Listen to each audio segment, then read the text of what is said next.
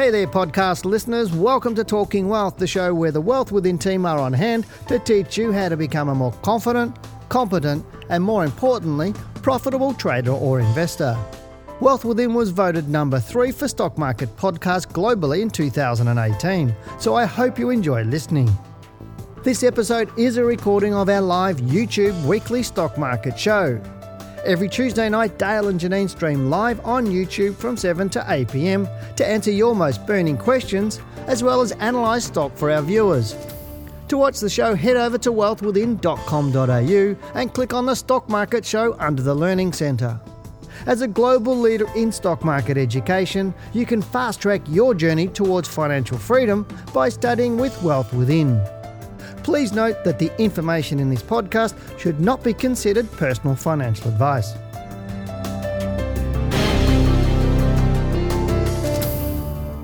Good evening and welcome to Wealth Within Live, the Australian stock market show where you get to ask the questions and we give you the answers about all things investing and trading. We hope you had a good day and are ready for another great stock market show. Now tonight we're going to explore why the stock market is overreacting to the coronavirus and why investors shouldn't panic. As always, we'll look at what's currently happening on the Australian stock market, give you our thoughts, answer your most burning questions, look at the stocks you're interested in, give you our expert opinion and a whole lot more. Hello, I'm Dale Gillam, the Chief Analyst here at Wealth Within, and joining me tonight is Janine Cox, our Senior Analyst, and we're Australia's most trusted stock market educators. Hey Janine. How are you going? I'm good. Did you have a relaxing weekend? I had, sort of. Yeah, I was up north in Queensland sweating my armpits off. It was like 29 degrees, but like about 150% humidity. Wow. Yeah, you know how curly my hair goes when it gets into humidity. Oh, I know. Look, I was just looking at all your greys there. Thank you. Well, I'm starting to get a few too. Well, you are getting a couple, but... Might be because I'm working with you. Might be, yeah. Yes, it might be. I was up there with... But I can hide mine. Were you up with your... Okay, well, yeah. You can. Well, I sort of can. But you were in Queensland. I put a hat on my head. Oh, good idea. Good plan. Yeah, but I was up in Queensland with some of our... team members. It was about 3 of them. I was doing some training and having a bit of fun and drank too much Coronas. Actually, you'd be helping the company a lot right now then. Do you know something? I was chatting to the guys in the States this morning, a guy called David, and he was saying to me, he said, you know how dumb Americans are? And I said, why? And he goes, the sales in Corona beer have dropped 40% since the coronavirus. Isn't that silly? I drink more of it now. That's funny. Well, it's fair enough, but... you always have been a contrarian anyway, haven't you? Always, but why not? Why? I don't understand why you wouldn't drink Corona beer. It's all right. I actually like Modelo. That's another Mexican beer. It's very nice. Modelo. Actually, someone told me that when the SARS virus was... when the SARS virus occurred, there was a particular model car, like I think it was a sports car, I can't remember what it was. Someone out there might know what it was, but they actually had to change the name of it. Did they? Yeah. Oh, well, there you go. So don't drink Corona beer and don't drive a car called SARS. No, it wasn't good. Keep on, it's your go now. All right, if you have a burning question for us, on the right of the screen is a chat box, so put your questions there. Also, a big hi to anyone new to the show. Great to have you with us tonight. I'm sure you're going to enjoy the show. And moving on quickly, it's the first Tuesday of the month, and that means that we take a look at the All Ordinaries Index. So let's get into a discussion on the market now. All right. On the screen there, we have the monthly chart of the All Ordinaries Index. Surprise, surprise, given we always start with the monthly chart. Now, looking at what's happened on the market recently, you can see that our market clearly broke the all-time high that occurred in November 2007, and this occurred in January and again in February. And of course, we've seen the market reverse strongly with what's happened more recently, and then it has continued down a little bit this month. But notice how so far this month it's dipped, but then it's come back up. We've seen it head back to close at 6,511 points, or 0.6 if you want to be exact.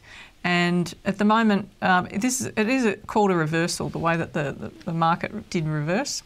But you'll notice that over the history of the way the market moves, that over the longer term, it often has these big down bars, and then the market only goes down fractionally after that for a month or two, and that's it, and then reverses and comes back up again. So, you know, I can show you a couple of examples just quickly. You'll see that when the market fell down here in 2001, There was a lot happening in 2001. I won't go into the detail there, but you can see that there was a big bar down and then it reversed again. And even some of these bars here, April 2000, the same thing happened. There was this big one here. This was in 97, October 97, a huge bar down. The market just closed up a bit. You can see there in, I'll just expand it up a bit for you. Well, that's what I was actually going to talk about that a little later. Yeah, because look, that was the Asia crisis. That was the Asia crisis. So I'll come back to that later, but that was just a quick sneak peek of what's coming up tonight. So you really got to hang around and watch that. It's important that you see this. But looking at our market now, our guys would be looking at that thinking, okay, that's a pullback, but it's not dire. It potentially could turn around and then head back up again, given that it's just tested blue sky recently. It does. I mean, it still looks exciting to me. I mean, it really does. And when you look at the market in the big picture like this on the monthly chart, it just completely takes away a lot of that, how do I say, that guesswork that people do. It's like you can see it looks bullish, you can see it goes up and down, but we'll get more into that as we get into our main subject for tonight. But okay. I think it's about time we get into some emails, isn't it? Or do you want to say some more? Look, I mean, we've looked at the All Ords and that's pretty brief. Everybody knows that the market's pulling back, but I'll just show a quick Well, give them your view, because, peek. I mean, obviously they can watch me on Monday on my market report, and I said, look, this is short-term, blah, blah, blah. What is your thoughts on the All Ords? Because I know you sometimes have a different opinion to me. Yeah, I do sometimes. We get into a bit of a context, don't we? Sparring match. I've got to get the pink boxing gloves. At the moment, I'm looking at the market thinking, okay, it could go down a little bit more. But generally what happens is you get a rebound because you get all of the short positions unwinding after you've seen a big flush out on the downside, and then the test really happens after that. So we won't know for some weeks, I don't think, whether the market's going to turn back up again. But right now it's at a really important level where the market's pulled back and it could find support there and then take off again. Stranger things have happened. But, you know, we always look at the upside and the downside. So it's about having that ability to manage the risk, but also saying, well, okay, and this is where it comes to with the portfolio management. Okay, we look at the overall picture of every stock in the market to make a call, and you bring the rules into it when you're making the decision, but you've got to look at everything, and we're going to talk about that a bit tonight too, because some of the subjects that you've raised, which really great research Dale's done. But at the moment, you know, the market could rebound short term and then it'll test and tell us what it's going to do for the next month or two. Yeah, and we'll discuss that a little bit more on the next thing. But let's get into are you finished now? Or yeah, thank you. That's very polite of you. It's okay. On the polite occasionally.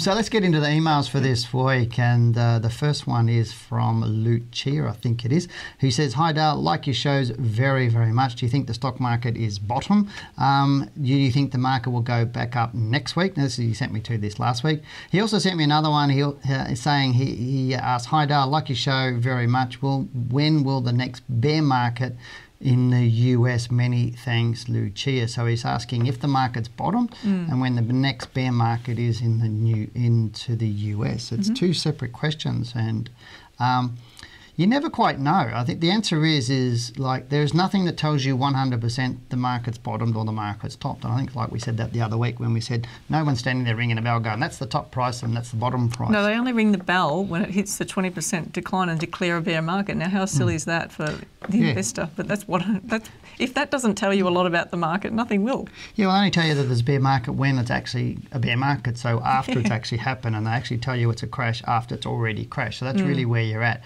The point that we constantly make every single week, and it's one most people ignore, or most of the investors ignore, is it doesn't matter which direction the market's going, up or down. It's what you're doing about it. So what is your plan if it goes up from here? What is your plan if it goes down from here? So Janine and I don't worry about whether it's going to hit 7,000 points or we're going to hit 3,000 points. It's not really a big issue to us.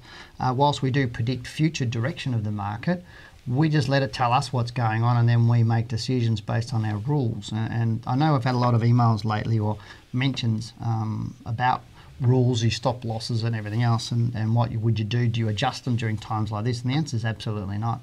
We don't adjust our rules. They are what they are. The rules are not 100%. When you say that, it's not... Because you said this to me today, that sometimes you say things and people take you out of context. They do. So, you know, when you say a rule, it's not necessarily a trend line. No, correct. Because it could be a combination of rules that you've used and looking at the overall chart. Because as we're going to talk about down the track, you've got to use everything that you know all the time to trade the market. I think that's pretty good that's important because we use a confluence of all sorts of stuff. And most people don't know all the rules that Janine and I use. Actually, probably 90%, 99% of people don't understand all the rules that we use.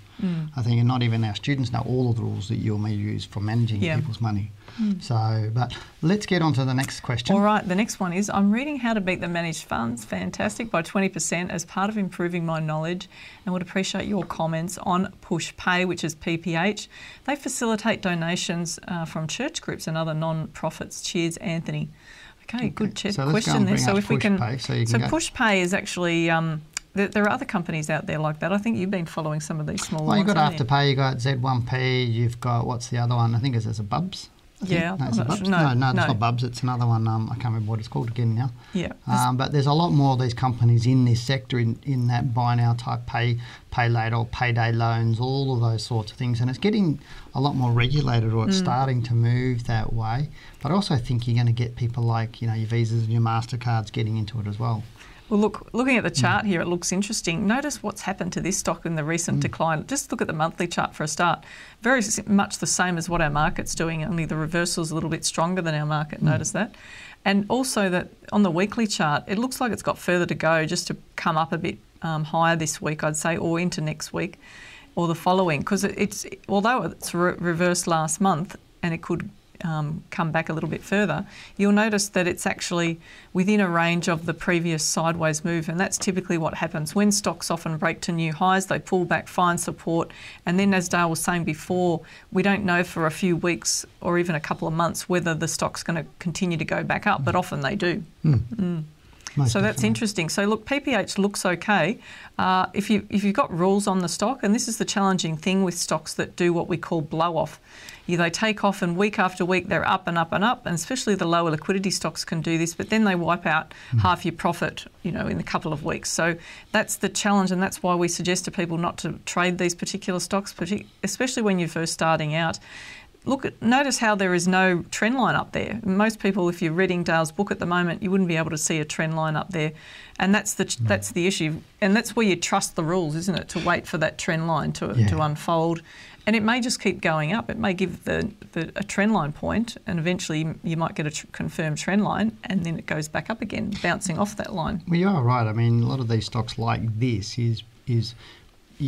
a lot of people aren't educated enough to be able to trade them, and so what they're doing is they're guessing all the time about getting in and getting out, so they're leaving a lot of profit on the table, or they're losing a lot of profit, or they're losing capital. Okay, so it's speculative, but a lot of people are not familiar with the market. They're trading these types of stocks, and look, just to give you an idea, if the market fell 10%, so you say you've got a stock that falls 10 or 15%, where's the price measure? Is it the one?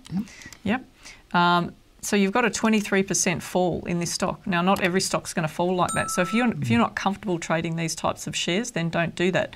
Look for bigger stocks that might only fall 10% in some of these moves, or 11. Have a look at how much the market falls when it pulls back, and see how much the stocks you're holding fall each time, and that'll tell you. Cool. Look, I think, are you happy with that? Yeah, I'm move fine. On. Okay, I think that we've got to move into the chat now and handle some of the questions there. So looking forward to getting into that. Okay, so let's get into the first one. I think we've got one from Justin on Telstra here. Okay. So I'll just go to Justin. He says, "Hi guys, just wanted to say thank you for staying positive and level-headed when others tend to be going crazy." It's like a full moon at the moment, isn't it? The crazies are out. And the lunatics are out. That's why it's a full moon. Going crazy. He said, "I picked up Telstra at the end of last week for $3.40. Should be unaffected by Corona." So he's picked it up, catch a falling knife. I have a serious issue with that. Okay. I really do. It's like, how do you know it's bottomed, mate? It's like there's no rules to buy it. Now, whilst we think it may have, we think it's an overreaction, and we think it may have bottomed. If you're looking at the monthly chart, there's a lot of support right across here. So the current view is on our part that it may have bottomed, but we won't know now for a month or so, and it could rise up and head towards 370, 380 in the short term when the big players come back in and start looking at it again. But it also could fall further, and that's where you really have to be prepared to say, well, okay, how much am I prepared to risk on the share? Yeah, but that was to me, that's like a buy and hope that it stopped Yeah. falling, because it could have, the market could have easily just as fallen more this week, and you would be sitting, instead of getting that's true. 340, it could be down at 270. Everyone else would be getting out and you're getting in. Does that make sense? Yeah, so to me, what you've done is actually dangerous. You shouldn't be actually doing something like that. So let's have a look at the next one. We've got one from Peter. He's asking about S32. Now, I know that's another stock we have liked over the last couple of months as well. And Peter's saying, hi guys, can I get your opinion on S32 in particular, how much further it might fall? Don't own it, but have it on a watch list. Look, I think the risk with S32, because it's taken out all of this support, and that's the challenge with it, it's really hit a critical level. My view at the moment is that it could head back, slightly lower. It could end up below $2. However, it is trading at a really interesting level right now. So I would expect the next move up, as I've said with Telstra, you'll see a move up and a test of the resistance above that.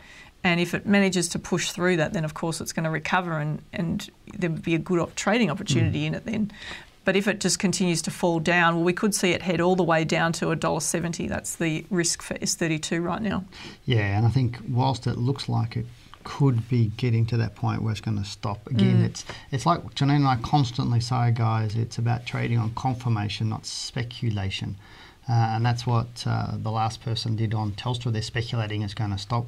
Buying this stock right now would be speculating and it's going to stop. And we'd always rather wait for the stock to stop falling, start rising and showing us that it's more bullish. And even if you leave 10, 20, 30% on the bottom and leave it there and then get in after 10, 20, 30% after the bottom before you get in, because then we know it's going up rather than we think it, or it might be going up. And the amateurs tend to buy down low thinking they're getting it cheap.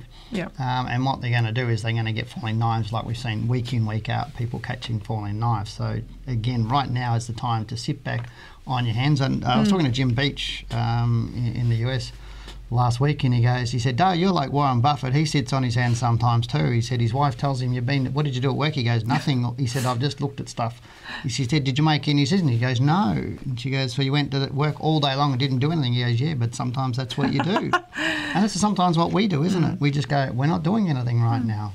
So just be careful at this point in time. So, all right. Next question. Okay, the next one is? It's from, I can't even say the name, Drew Viv88.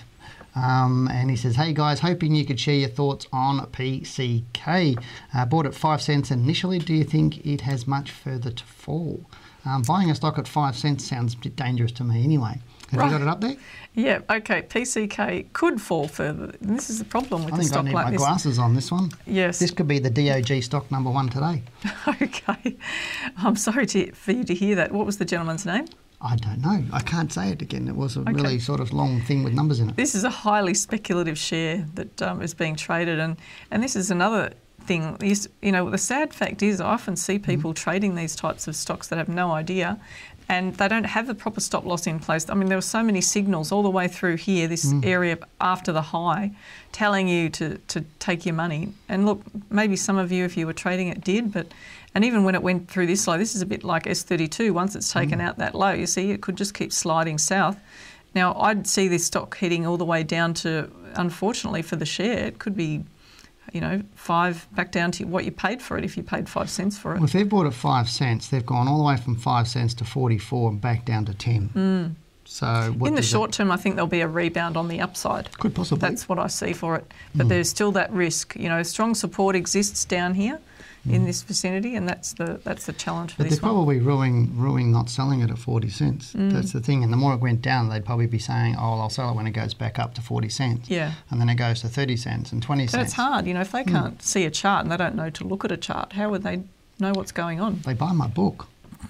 No, Oh, okay. They don't buy my book. Just look at the chart. Okay, look at the chart. Anyway, I've got a special announcement to make again tonight. I did announce it last week, and that's in next week, or the Thursday of next week. I'll be doing a live presentation right here in the beautiful city of Melbourne. Now, the presentation is for the Australian Technical Analyst Association, and they asked me to talk to their members here in the city of Melbourne. So what's exciting for everyone watching, if you are in Melbourne, is that I'm allowed to invite you, which is nice. So the presentation is on Thursday the 12th of March, and formalities start at 6 p.m, where they have a networking meeting with some presentations. They've got some gentlemen who are going to be talking a bit about markets to trade and looking at how to construct a portfolio, I believe, from my memory, what they were telling me. I'm going to be on from 6:45 to 8 p.m. and it is at the Ibis Hotel in Therry Street, which I believe is near Victoria Market, so it's easy to get to from a train station.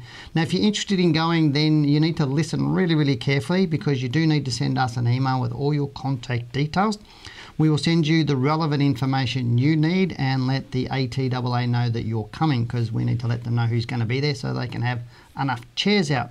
My topic for the night is I've got to say this, in an uncertain market, what type of trader are you? Now, basically, you might say that a monkey throwing a dart can pick winning trades in a bull market. However, only real traders can manage the best place to enter and exit so that they achieve less losers and more winners. So why is it that so many people fail at being a consistently profitable trader, especially in times of uncertainty? So that's really what I'm going to be talking about. You got thought-provoking and challenging presentation. It's an hour and a quarter-ish of me just getting people to think about what they're doing and how they're doing it, and really recognising what type of person they are in trading, because as you know, trading is 80% psychology, and a lot of people are making a lot of mistakes right now. But it's going to be a fun night, entertaining and very educational. But remember, to get your details or get the details of the event, you do need to send us an email to info@wealthwithin.com.au and title the email Live Presentation.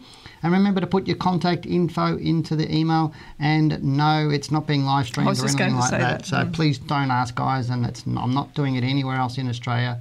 Unless you're in Melbourne, unless there on the night, you're not going to see it. It's pretty much as simple as that. So it's worth, I think it's $30 to come. So if you can't afford that, then you probably shouldn't be there, I think. It's a good opportunity to get out too. Oh, it is, and you get to meet myself and some of the other guys in our team, and some of our students are going to be there, I believe, as well. They've already told us. So, yeah, so I'm going to have fun anyway. Yep, they'll love the opportunity to get out and see you, because they haven't and seen you out in the circuit. And they can buy me a beer, can't they, after the show? Because there's dinner after the presentation in the restaurant at the Ibis. So. Well, you're going to do a bit of a dance, are you? I think I was going to sing my Elvis songs. A tap dance? I've seen him play guitar. He's actually pretty good. Okay. Keep going. All right, now's the time to get into the subject for tonight's show, and that is that Dale and I will explore why the stock market is overreacting to the coronavirus and why investors shouldn't panic. Before we get into it, remember to hit that like button and subscribe now. The more of you that do it, the more he'll know that actually, I do have influence on this show, so come on. Last week we talked about fake news driving the market and looking at what actually occurred. We definitely saw this driving the market last week as world markets fell heavily. Now, what most do not think of is that the fall is purely speculation on what might occur and not necessarily on what is occurring. Now, what we mean by this is that the fall is based on speculation of what may happen with the supply chain across the world. You've probably all read about this. Now, China is most affected by the coronavirus, and they're also crucial in that supply chain as they're large importers and exporters.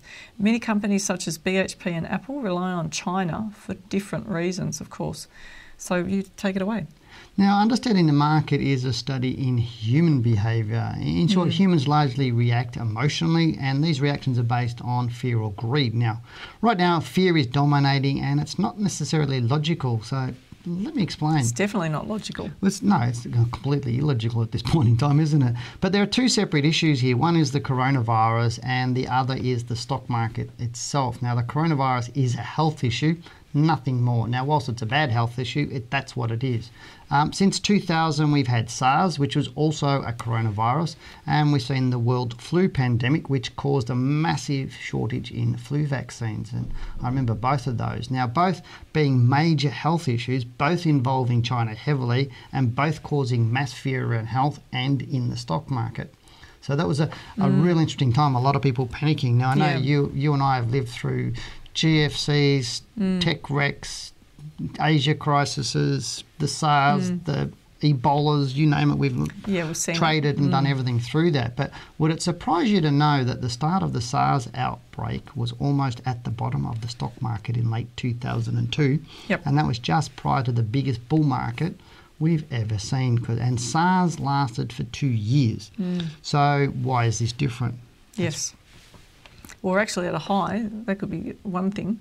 Well, we are at a high, but yeah, so we're going down, I think, for 12 months or something into that when the SARS But hit. what you're basically saying is that the market took off. It took off, yeah. So whilst we're not intending to underplay the obvious health issues, of course, the corona is a flu virus, and we feel for those people who have actually, fallen ill to it. We'd be very surprised if a vaccine's not created soon, so the world would get back to normal again. And look, I had a conversation with someone in Singapore this week who said that she was going to a food court in Singapore, and she thought it'd be quiet because that's what's been happening, and yet all the people came back out. It was actually quite noisy. So that tells you something. Yeah, it's just information. People are much more better informed about what's going on now. And I mean, every morning we see, doctors are saying just wash your hands regularly. Yeah. The masks aren't going to help. But there's not a lot of cases around the rest of the world. It's all in China, 80,000 in China, and the rest of the world is literally... Well, I think they had 100 cases and 30 of those were hospitalised, but a lot of people are actually elderly. But it is a form of the flu. But as I said, or as we're talking about here, is there will be a vaccine and it will be cleaned up and it'll all happen again, just like it has happened every other time. Yep. So, but let's keep moving on. Now, in terms of the market, we need to look at what is normal, and that means a look at the bigger picture, of course, to determine what is normal and what is not. So let's now take a look at the charts. Now, what we're going to do is bring up a chart of the All Ordinaries Index and the Dow Jones Industrial Average. And I had a look at these, and I put down what those markets have been doing the last 10 years and just showing you how regular these types of falls are. And there's always, when you look at the media, there's always a reason for the fall. They're always saying that Donald Trump tweeted or Donald Trump didn't tweet, or there's some other thing happening around the world. There was Brexit we've had. There's, we're talking 2018 or last week we're talking about 2018, how everybody said there was going to be another GFC, which didn't happen. So we're seeing a lot of news all of the time. But let's now go onto the screen and look at the All Ordinaries Index. Now, on the chart, this is a monthly chart of the All Ordinaries Index. Now, you can see here, this goes back to 2009. So the GFC low. So that was our big low, and we can see here... Do you want to just show them the fall just to appreciate that relative to those other moves? Just quickly drag it back. There you go. So there's the fall. So there's the fall. So what you're seeing here is these are all the major pullbacks on our market since 2009, or that 2009 low in March 2009 there. And we can see here how in May 2000 it fell 16.9%. August 2011. 2010. 2011 in August was 24.5. Anybody remember what that was? Yeah, the tsunami hit and the market pulled back really strongly. Yep. Okay. So June 2013. We also had all the fiscal cliff and the debt in the US that they were debating in the Congress. Yep. 9.7%, little one there. 20.1% into February 2016. You remember that one? Yeah, that was all the banks locally. So that was the financial sector here. Yep, 9.7, 6.8. Then December 2018 was 15.5. Remember that one? Look, that one's interesting. He was testing me today and I actually couldn't remember it. Yeah. So that's what we actually had a bit of a laugh about, because some of them you remember and some you don't, because it's not important in the end, because the market just recovers. Yeah, so currently to the last week's low, which is the last Friday's low, this is the current low there at 6307.8 points, was 13.5%. So that's not abnormal in this whole scheme of things. The only thing that was a little bit more abnormal to us was just the speed. It happened over that big 1 week. Now, but what I want to do is take you right back, go back to 1997. So where can I see the 1997? See this bar here? That was the Asia crisis. Yeah, I know. Okay, now remember the news on the Asia crisis. 20 years on. Yep. And we're seeing something happen again. Yeah, so the Asia crisis, I remember, because I was in Sydney at the Asia crisis, and I'm pretty sure I wrote about it in my first book. And you can see they're 21%, and this happened over pretty much a few days. And I remember standing at the stock exchange board in North Sydney, and there were like dozens and dozens of people all around this board panicking, and I'm standing right at the back of them looking, and I knew my portfolio was down like 15 or 16% at that particular time, and I'm looking at all these people panicking, and I was just laughing my head off because they just don't know what they're doing. And as you can see, if we go back to the chart, you can see within weeks it was back up, and within 6 weeks of this low, my portfolio was way back into profit, and then over the next year or two I was making a lot more money because I had good stocks. and I knew the market wasn't due for a crash. But every single newspaper around was talking about the Asian market melting down, world economic, world depressions, recessions, and it was doom and gloom. And yet everything changed pretty quickly. That was the time when Singapore, I think property in Singapore dropped by 50%. Yeah. Japan was in the doldrums, all that sort of stuff. But again, it's nothing to worry about. So let's now go and look at the Dow. So we'll go down to the Dow and look at what that is. So there's the Dow. So I did the same thing on the Dow. Now looking back to the Dow, show them the GFC as well. There's the GFC low there. So that's your March 2009 low. So let's just expand it out there and you can see what we're talking about here. So July 2010, 13%. October 2011, 19%. 9% there. 16.2 into August 2015. 13.8 January 2016. 12.3, 19.4 into December. And now 14.1. It doesn't seem as bad, does it? So, and have a look at these dates. They're slightly different than the All Ordinaries Index, aren't they? They're not necessarily the same dates. Roughly, I mean, we didn't have two lows this close, did we? But two big ones here in the Dow. So, again, 14.1 is not big in the scheme of things. Now, of course, if it does fall away, it could turn into a bigger one like 19% or into the 20%. The S&P fell a little bit harder than these two ones, but when we're looking at the market, what's happening now is really normal. And as we keep saying, Janine and I said, we're expecting the market to peak early sometime in the first quarter of this year and move down into a low. It just looks like it's happening now. We can't predict exactly where the high is going to be or exactly where the low is going to be with 100% accuracy. Nobody can, but we can get it round about. And we're pretty accurate a lot of the times. But to us, the market's just doing what it was going to do anyway. Well, when you think about this, when we looked at a stock before for one of the listeners, we were talking about how stocks often take off and then they come back within the previous range. Well, that's really all the Dow's done at the moment. Yeah, and it was very bullish today. And I'm not suggesting it's going to be bullish again for the next few weeks or whatever else. Where Janine and I are sitting on our hands saying, well, what's going on? Now, we are selling stocks if they've hit stop losses, etc. But the thing is, we're using rules and we're not speculating. We're not using emotions. We're very quite calm because we know if it goes up, we know exactly what we're going to do. If it goes down, we know exactly what we're going to do. And we want to see the dust settle, basically, which is what's going to happen over the next couple of weeks. Yeah, and people catching falling knives. There's a lot of people trying to catch falling knives. We've seen two people already doing that, buying because they think something's low, dangerous. But right now, settle down, wait for it to happen, wait for the low to happen, wait for us to say, yes, the bottom's in, and then go back in and buy, because I do think this year will close a lot higher than what it is right now. I'm still confident the market is bullish. A bear market is a pullback of 20% and a crash is 25%. So when the market pulls back 10 or 11%, people get really fearful during that time, and then all of a sudden it turns around and goes back up again, and they think, well, what was all that about? Cool. So having looked at the charts, I'm sure that you can see that what's occurring right now is not really any different than what we've seen in the past, and we'll see again in the future. Now, right now, the moo bars, remember the moo bars I talked about? You joked about that. The moo bars are the sheep and the cattle that just follow the herd. Now, the moo bars are just following everybody. They're following everybody else. It's herd mentality. And the moo bars are fearful and are being highly reactive to the market. And those armchair experts that I talked about last week who believe all the fear-mongering are puffing their chests out thinking they're financial geniuses. And there are a lot of people out there making comments about the market saying, "Dar, you said it was going to do this and it's doing that." Well, let's wait, because at the end of the day, what in reality these people have little to no idea what a bear market or crash is or what to do about them. And what I know is that in a few weeks' time, things will really get back to normal with these experts and with these so-called experts. They'll go back into their hiding until next time. But what is normal for our market? This is normal, really. It's just a bit more volatile than normal. Yeah. Now, as you know, I went to Queensland on the weekend and flew back on late Saturday, and I was just on the plane. I thought, I'm going to read a book. So I read a book. I just picked up my iPad, looked into my iBooks and picked up a book, hit the button, and I read a book. Was written in 1923 by a gentleman called W.D. Gann. He's a famous trader in the US, and it's called The Truth of the Stock Tape was the book.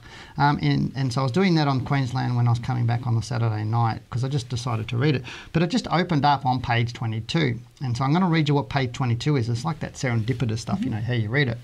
So Gann talks about, this is an exact quote from his book, "You'll find great value in going back over the years of presidential elections and study the action of the market and the formation of it on the chart in the early part of the year and again just previous to the election and following it. Now, in most cases, you'll find that the event, whether considered good or bad, was discounted beforehand, so it's discounted in the marketplace.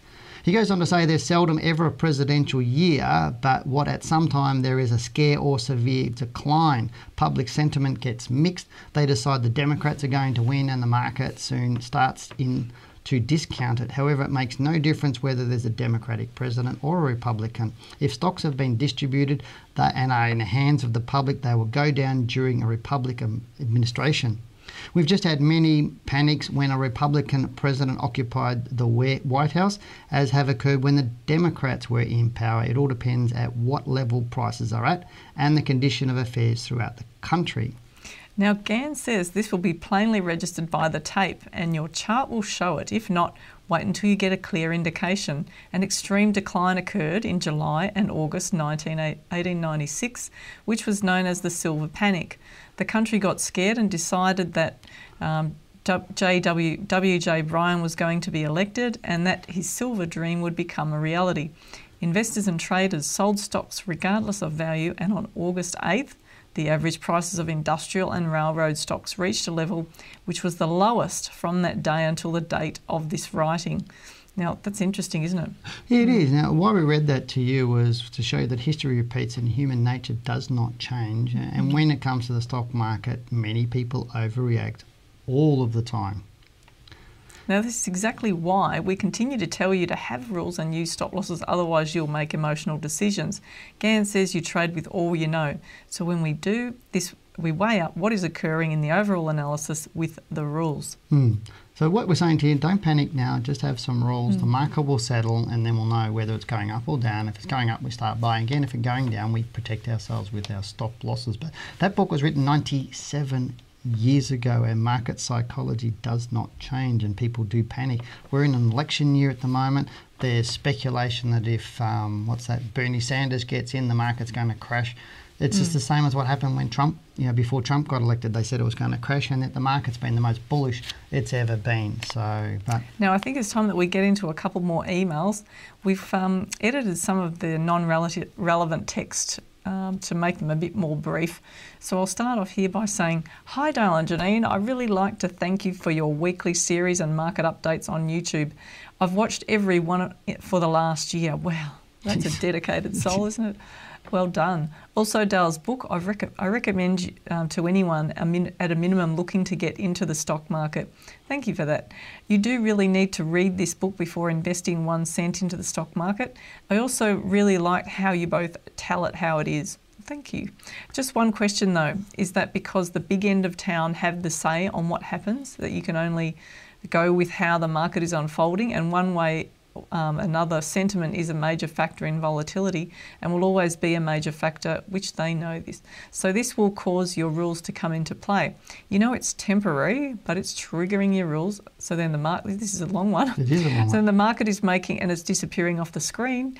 Therefore, they are pushing you around and you are forced to play your rules. So will you always be pushed around by them? Or do the rules you set still need to change? This then leads me to believe that I could have done better, ? However, by looking at what unfolded, I know I could have done much worse. Hope this makes sense. You can answer it if you like. That was a mouthful. I can't remember the start. It is. To give you an idea, look, volatility can't be predicted. Now, whilst we have an idea that we'll go into volatile times, but you don't know when there's going to be a SARS outbreak or a coronavirus outbreak. Those things you don't know. But in terms of when the volatility can occur, to an extent we can predict when that's going to happen, but not exactly like you were saying before. We can't predict it to the day. It's not that precise, but we know when higher volatility is likely to occur because the cycles in the market tell us that. So having studied years and years of cycles going back to the 1800s, it's very repetitive, and that's one of the things with Gann that he talks about as well, and you talk about it in the CFD course as well. Those sorts of cycles really show you that the repetition is there. So volatility happens when those bigger cycles come in, but volatility can occur on the upside and the downside, and there's a chart they measure volatility by, which is the VIX, and they show how the volatility in markets happen and when they happen. But a lot of these things are often with retrospect that you're looking at them, and that's the problem, because they're more like indicators. So this is where the analysis that we do on our charts is really more about predictive analysis, and it gives you a window we call it a band of where or an orb, if you like, of where the lows are likely to come in, and then you can work out where the highest volatility is likely to occur. But it's a big study, and we've been doing this for a long time. It's not something that you can just do quickly overnight. You need a lot of training for that. Does that mean you stick to your rules or you change your rules when something like this is happening? Well, you stick to your rules. I mean, that's the thing. Look, the educated would not react in markets like this and just all of a sudden go and sell everything, because that's just a foolhardy thing to do. It's about taking a position and making your decision based on the overall market, the stocks you're trading, and the risk that you're setting for the portfolio at the time. Because the challenge is, when a market pulls back strongly like this, if you get a rebound shortly after, the challenge for us, particularly as fund managers as well, is that having some exposure to that rebound, because it could take, if the market pulls back and then turns back up again, if we don't maintain some exposure, then we've got nothing on the upside, and then basically you're starting again. So, there's got to be a balance between the way that you address the portfolio, and that's what we do. Cool. Well, the next question we've got says, "Hi guys, again, I would like to thank you both for your ongoing education from Dale's book and your YouTube shows I've been watching since the beginning." Another one, your help and guidance helps when new investors, such as myself, experience the volatility we've had in the past week. Now, from reading Dale's book, I had the intestinal fortitude to use my stop losses on stocks like Xero and REA Group, set at 15%. Well done, matey. My question now is, when is it appropriate to put more money in the market? Should I be adding to good quality stocks I already own, such as BHP, WES or CSL? I understand we need to look for buy signals and uptrends. However, I am concerned I missed out on a good opportunity like CSL at its current price. Sorry for the long question, but again, I appreciate your continued education.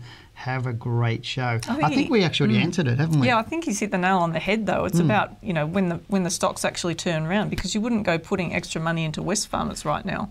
No. It's just, it's potentially trading below a trend line and may give an exit, and therefore, but you just look at it on a stock by stock basis to see whether it started to turn back up again, and always be thinking about, if the smart money's selling out of the stocks, or if a lot of money's selling out, why would you think that you're smarter than they are, or smarter than the overall move on the market to get back in? It just doesn't make sense to do that. But people suffer FOMO. Yeah. Too, that fear of missing out. They see a stock moving up a little bit and they go, I've got to get into it right now. Yeah. Or they see a stock at a cheap price because it's fallen so much, and they think, I'll get into it now. It's the discipline of not thinking that. What we think is, when the market pulls back, that gives us an opportunity to review what's happening with the portfolios and the stocks again, and then look at, we've got opportunities coming up in the future, but they may not occur for another 4 to 6 weeks, or could be a couple of months for some stocks. So for traders who are experienced, it actually says, okay, now we just take stock, look where we're at, and then plan for the next 6 to 12 months. Yeah, and it's also, to me, we get a chance to measure the supply and demand. Or the buyers and sellers, or the bulls and the bears on a stock or on market. That's a really good to really understand the strength of what's going on, because how the charts unfold really tells us a hell of a lot about that. And unless you want to do a lot of work and get a lot of education like you do in our diploma, you're going to struggle with that sort of stuff. So it's always better to let the thing hit a bottom and come back up again. Who said it's a lot of work anyway? It's an in-depth study, but it's so interesting. Yeah, once you start reading it and you're following the exercises and the skill practice activities, you don't want to stop. You just want to keep learning. Do you know I had somebody today bet me $1 million in Bitcoin? Really? Basically, you're saying I was wrong about the market and I was wrong about coronavirus and everything else, but I bet you the guy doesn't have $1 million either. So why would I bet somebody he doesn't have $1 million? Well, you wouldn't make a bet anyway. Armchair idiots. Okay. We've got another one here, have we? This is for you. This is Hi, another Dale and question on the Janine. chat. Always great to hear your insights into the direction of the market and companies. I purchased ALL for around $28 in August 2018 and looking to top up at current levels. We haven't looked at ALL yet to see where it is. The uptrend was looking good over the last 12 months until it broke through the lower trend line. What are your thoughts on this company and price movement going forward, Marco?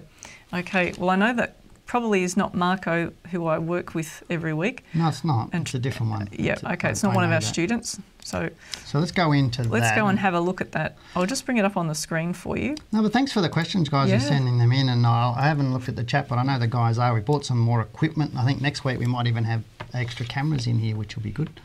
I don't know about that. You don't know about that? They'll be able to spot a hair on your nose. I was just... Whose hair on whose nose? That's probably the question. Mine. There's probably hair on my ear. That's probably what. Okay, just answer the question. I noticed that you've had a bit of a shave today. Okay, so answer the question. All right. ALL, we can see there on the screen, recently, over the last probably 4 months, went to a new all-time high, which is a good thing for the stock. But looking at the weekly chart, it's been really sold off strongly.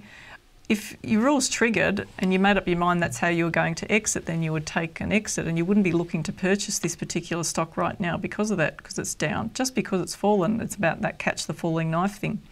So looking at this stock, it would have to recover a lot, and I think it's going to take quite a while for ALL to recover. Could be a couple of months before we see it do that. Funnier things have happened though, and this is quite a volatile stock. So at the moment, my point is that I definitely wouldn't be putting additional money into a stock. If I was holding the stock and looking for a potential exit, I wouldn't be looking to add to it. So that's really all I've got to say on ALL at the moment. I just want to show you the long-term history of this stock because it is really interesting to look at. So have a look at where this one's been. It's huge. It's been on a massive uptrend over time. And just because the stock's pulled back doesn't mean that it's going to stop. You know, a number of times here we saw pullbacks on this share and it just kept rising. So if we see a couple of months down, it'll be all the better to look at it after that and probably later this year. All right, wow, that's ALL. Okay, so we're going to get into the chat, and I think there's a couple of questions. There's a whole lot of questions. We've got some more gear too, where the guys are handling the chat, not so much I'm handling the chat anymore. So this question we got is from Scott Bradley, who says, "Hi guys, new follower here, loving the Tuesday live show. My question, when creating your long-term portfolio, you suggest have dividends paid in cash or shares to help compound your wealth." So we actually generally go cash rather than shares, and for that point of view, it comes back into your cash management account and then you add it to your portfolio in a position size for another stock. If you go and get dividend reinvesting, like buying more shares with that cash, you tend to get lots of different transactions, and then you start creating yourself a capital gains tax nightmare because of all the different positions, different buy prices, etc. Do you have an answer to that? Or? Yeah, look, I mean, I would rather let the dividends compound in the portfolio. That's because, I mean, this is sort of a slightly separate thing, but just to explain, with the service that we offer with direct equity, for example, that some clients want the dividends paid out to them when they receive dividends. So they want the cash, but they don't want to necessarily leave it in the portfolio. They want to spend it. Yes. And some clients leave it in there to compound, and then we purchase additional shares with it as the portfolio changes, which is what you said. But, you know, not everyone's the same, and it's really got to be what you really want to do at the end of the day. So it's a judgment call that you make. Our opinion's not necessarily going to suit. Well, it depends on the stage of life you are. If you're a young person and you're building wealth, then try not to use the dividends. Other than, to me, it was always when I was younger, everything that I got from investing went back into investing. Yeah, because you gave us, there was an example that we did for one of our art of trading workshops, and we showed people how if they use the dividends to pay the margin loan, which right now in the current climate, you'd probably be able to do that pretty easily. And positively geared. Yeah, use the dividends, pay them the margin loan interest, and then purchase a nice portfolio and expand your exposure. But of course, I would never suggest anyone even think about that if they don't have the training. No way. And if they haven't done our courses, I would think no, don't even look at using leverage. Yeah. I wonder if we've got any more questions. I don't think, well, the guys aren't telling me another question, but let's bring up A2 Milk. We've got one from, I think, William on A2 Milk. Okay. So I'll go back and find him. Do you want to bring that up here? A2 Milk? How do you? No, you can bring that up. You've got control of everything over there. I'm just going to ask the question. So William's asking, where are you? He's saying, A2 Milk, here we go. Hello, Dale and Janine, can you please look at A2 Milk for me? I hold. The price has been quite resilient despite the market correction. It's been a great one. It was actually the best stock last week in the top 100. What are your thoughts on the stock that are doing well at these times? So there's a few stocks that have done reasonably well, and so they're the ones that Janine and I look at as being the most resilient one. So looking at A2 Milk, it was So as an example, it took a bit of a hit during the activity that we saw last week, and then it turned around, gapped up, came back, filled the gap and then took off again. Now it's gapped up, which probably means it will come back again, but at the moment it's looking strong. So if you're in it, then you wouldn't be selling this one. But this is an example of where the panic can cause people to jump out of shares that are actually strong. Yes. Why would you not look at stocks on a stock-by-stock basis? Why would you be just you don't saying, look at the market, and that's. I think we've said that numerous times on this show, is never ever look at the market, decide what you're buying and selling. You look at the stock itself, look at the chart, and look at what's actually happening to what you're looking at buying or selling. Don't look at everything else. I think that's the I think it looks really nice at the moment. If this stock falls back below that low that it made last week, week ending 28th of February, which is at 14.20, then I'd be saying, well, hey, it's going down, and this resistance across here at around that $16 mark is just proven too much for it. So we'll just keep watching A2 Milk and see how it goes. Cool. But now we've got a question from Aman. With this coronavirus issue, people might stay home and watch more TV. Interesting. But people can order at home now. You know, you don't have to go into a shop that sort of stuff. You don't go anywhere to buy anything. So with Nine Network, and isn't that fortunate? Because in reality, when you think about it, in the old days, you had to go out to buy everything. I don't order Uber Eats. I cook everything. No, but just listen. But if you were smart and bought all your shopping online, you could have it delivered to you. Then I'd be a fat, lazy person. So you're saying you get your exercise at the supermarket? No, I'm just fat. I'm not lazy. I do all my. But it's so much nicer cooking with all your own. I know you're the spices. master chef. Yep. It's just tasty. I mean, it's healthier. Anyway, keep reading. Did Nine you Network. Swear then? And no, no, I didn't say shit or anything. You were about to say. You just did. I was about to. Oh, look, I have something for you. I didn't say it, didn't I? No, we can play it back. So. Yeah. Now, have you got a coin? Not on me.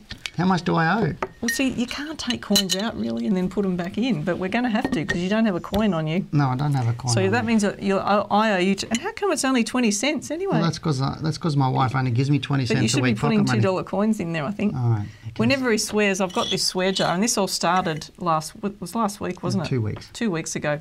So if Dale swears, because he said the word, and I can't say it because then I'll have to add to the swear jar. We can play back the replay. I didn't say it. Let's get back to the question. So he's going to have to add a coin here. Okay. So this person bought NEC at $1.55, about 6% dividends. Is it worth a punt medium term? So Aman, let's go to NEC for Aman. Otherwise, he's going to switch off and he's going to yell at you. Sorry about that. I don't mean to be disrespectful to you because I want to look at the share for you. So looking here at NEC, you can see NEC. You can see. I laughed at my own joke. You can see here across there at $2.10, some significant resistance there. Now, the stock's actually made a lower high in January 2020. That's a sign that it could go down further. To me. But look, you know what? It could just be making a trough before the next move up because this is a bit of a consolidation, even though it's down. So let's have a look at what the weekly chart shows. That'll show us a bit more. Well, yep. Taking out that low, Dale's right, it has been a bit more bearish because it's actually the second one that it's taken out. I would say that, look, if it turns and goes back up strongly and trades above this high in February 2020, then it's on its way again. But until it does that, then it could go down lower. So there is a risk with NEC right now. Let's move on. We've got about 7 minutes left to yelling in my ear, and we've got to get through a few questions because the chat's melting down. So you took one of my questions before, so I'll take this one. You can take this one. Hi, Amanda, another lady. That's why I wanted to take this one. Great show, she says. I have ZNO and its current trend is reflecting the current hysteria caused from the coronavirus and their product is now in high demand. Do you see this continuing? So okay, I wonder what their product is. What was the code again? It's N-O. ZNO, isn't it? There's no. No. He's going to use that tomorrow. Don't bring up stock codes like that, please. It's better than DOG. Zeno Group has taken off like a rocket and looks extremely bullish.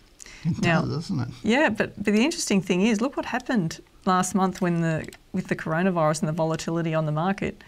This stock actually took off south and it fell 48%. That's amazing. Yeah, so look, and it could have fallen further. There's a huge gap there on the chart. I just want to check my data there. This is a too hard one. And now it's taken off again. So it's that sort of weird volatility. Someone's seen opportunity and thought, I'm going to take it, and taken a huge risk because it could still come back again. It could be an overreaction to the upside, and I would say, yes, it's going to come back again looking at that. So I would... with a stock like this, it's really risky. You've got to have really strong rules with it, and it did provide an exit there. I can see that there. But looking at it, if you had a trend line under it, you may still be in it. I'd just make sure, absolutely sure that you have rules on this one to manage it. Okay. So thank you, Amanda, for that. Do you want to take this next one again? No, I think I'll let you have a turn. I've got to be fair. So it's mine. Okay. Hi, Dale and Janine. How do you balance not breaking the golden rules to never invest more than 20% in one stock? As a beginner with no stock holdings, you will have to do that, matey. I mean, obviously, in my book, I talk about not investing more than 20% in one stock. But when you have under $5,000, you're just going to break it. That's just what you have to do as you're building up your portfolio. So if you had $2,000 or $3,000, I'd just put $1,000 in each stock, knowing you're breaking the rule. But still use the stop losses I talk about in my book. Just as I said, until you keep doing 1,000 until you get 5 stocks, then build it up to 7 or 8 stocks.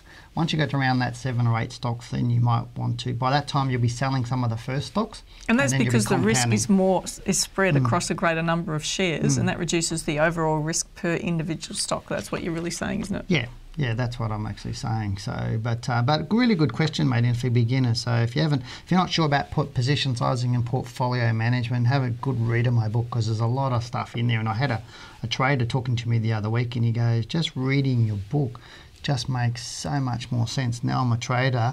I'm reading a book and I go, wow, all of that stuff you put together, I understand the complexity behind it all, but you make it sound really simple to put how you put a portfolio together and all your money management and everything else. You just said investors reading your book would just kill the market right now. But all right, question from Anthony. Could be a baby boom in 9 months. A2M can ride that wave. Well... Nice comment.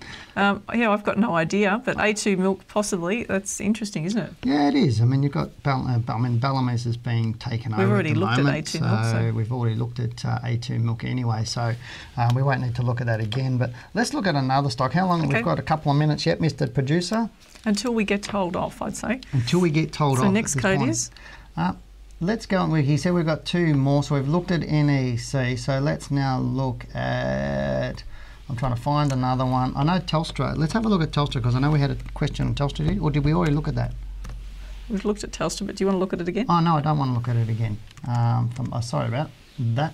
The guys haven't told me which stock to look at. Is there a question from Alan, did they say, or not? I'm trying to find another one. Is there a stock code we haven't done? Is there choose something. I am. I'm trying to find one with a stock code here. They're all making comments. They're all questions and comments. Okay. CPU. There is a good one. The quick or the dead. Now, CPU is an interesting one. Okay, we've seen a big reversal on CPU. Now, it's out of character to see a stock like Computershare make this sort of reversal. At this point, it could be that the stock continues to go lower. Looking at the chart there, and I'm just looking at the daily chart, we can see there, I've switched across. So I've got the monthly chart on the left. I had a quick look at the weekly chart. Now we can see that with Computershare, it's actually made a number of gaps. And what you'll find is that a lot of the stocks that have fallen this last week have actually formed huge gaps on the chart on the daily, which generally means that the price is going to come back up and fill those gaps. The only challenge is that you don't know exactly when that's likely to occur. So the market is really playing with stocks like this at the moment. So when the dust settles, we may actually see the share push back up. But again, there's always a risk with a share once it starts pulling back that it could head into a further decline. So that's where you've just got to keep an eye on it and have stop losses on it and manage it. So Computershare, if you're, it was a general question about Computershare. It wasn't that they already owned it. So look, if you owned it, you'd be just checking your initial stop loss and how you're going to exit it. If you don't own it, you definitely wouldn't be purchasing it right now. You'd be waiting for that dust to settle and for an opportunity to get back in. So that's Computershare. Ramsay Healthcare. Ramsay Healthcare. I found one in the maze of comments here from Ecorso, who says, I'll give you it. He says, hi guys, can you cover Ramsay Healthcare? What do you opinion on the stock? I bought it last December 2018, so he's had it for over 12 months at this point in time. So December 2018 was a really nice time to get in, so well done there. And looking at this share, we can see, it's reversed back up on the monthly chart. It's come back up to the actual overall angle of the trend, which is nice to see. And this week it's actually trading back up again. So we don't know whether, as we said before, generally across the market, whether the stock's going to recover fully. But at this point, it's looking like it's holding up. And if it does keep pushing higher, and we see it challenge this zone here, probably around this high here at 74, I'd say if it gets above that level again, then it should keep going up and we should see it challenge and go through the all-time high.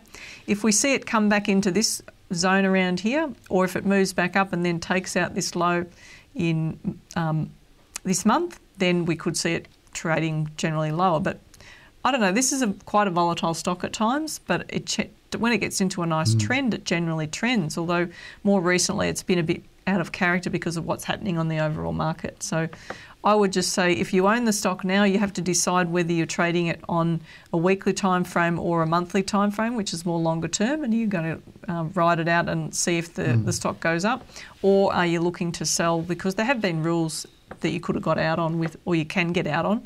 It looks like a trend line exit might occur sometime this week. It looks like he's riding it out because of the way it's unfolded at the moment. Yeah, and that's a fair enough decision to make at this point until things settle down a bit. Yeah, so well done, matey. Now it's nearly the end of the show, actually. So for those who watched last week, you remember that Janine told you that, or told you last week, that this week would be a topic to really get you thinking, and we hope it did. Now, right now, I've got no idea what we're going to do next week, but I do promise you it will be another one that will stretch your thinking around the marketplace. Now, we hope that you've enjoyed tonight's show and thank you for participating. We always like to see your chats and your comments on there and the stocks. A really great broad selection tonight, so thank you. Yeah, if you'd like to see the show grow, remember, then share it on your social media right now with your friends and colleagues. That's Facebook, Twitter, all those sorts of ones. And remember to make sure that you put this show into your calendar, as we'll be back right here on YouTube Live every Tuesday from 7 to 8 p.m. And as always, we're happy to receive your questions, so send them to info@wealthwithin.com.au and just type Wealth Within Live in the subject line, just like some of those people did tonight. So thank you for that. Well, that brings us to the end of the show again. We really hope everyone enjoyed it as much as we have. As always, thank you for joining us and we hope to see you again next week. For now, goodbye, good luck and good trading. Take care, guys. Bye for now. Thanks for listening. This podcast is brought to you by Wealth Within, a global leader in stock market education. For more information on our courses or to listen to more Talking Wealth podcasts, head over to wealthwithin.com.au and click on the Talking Wealth podcast under the Learning Centre.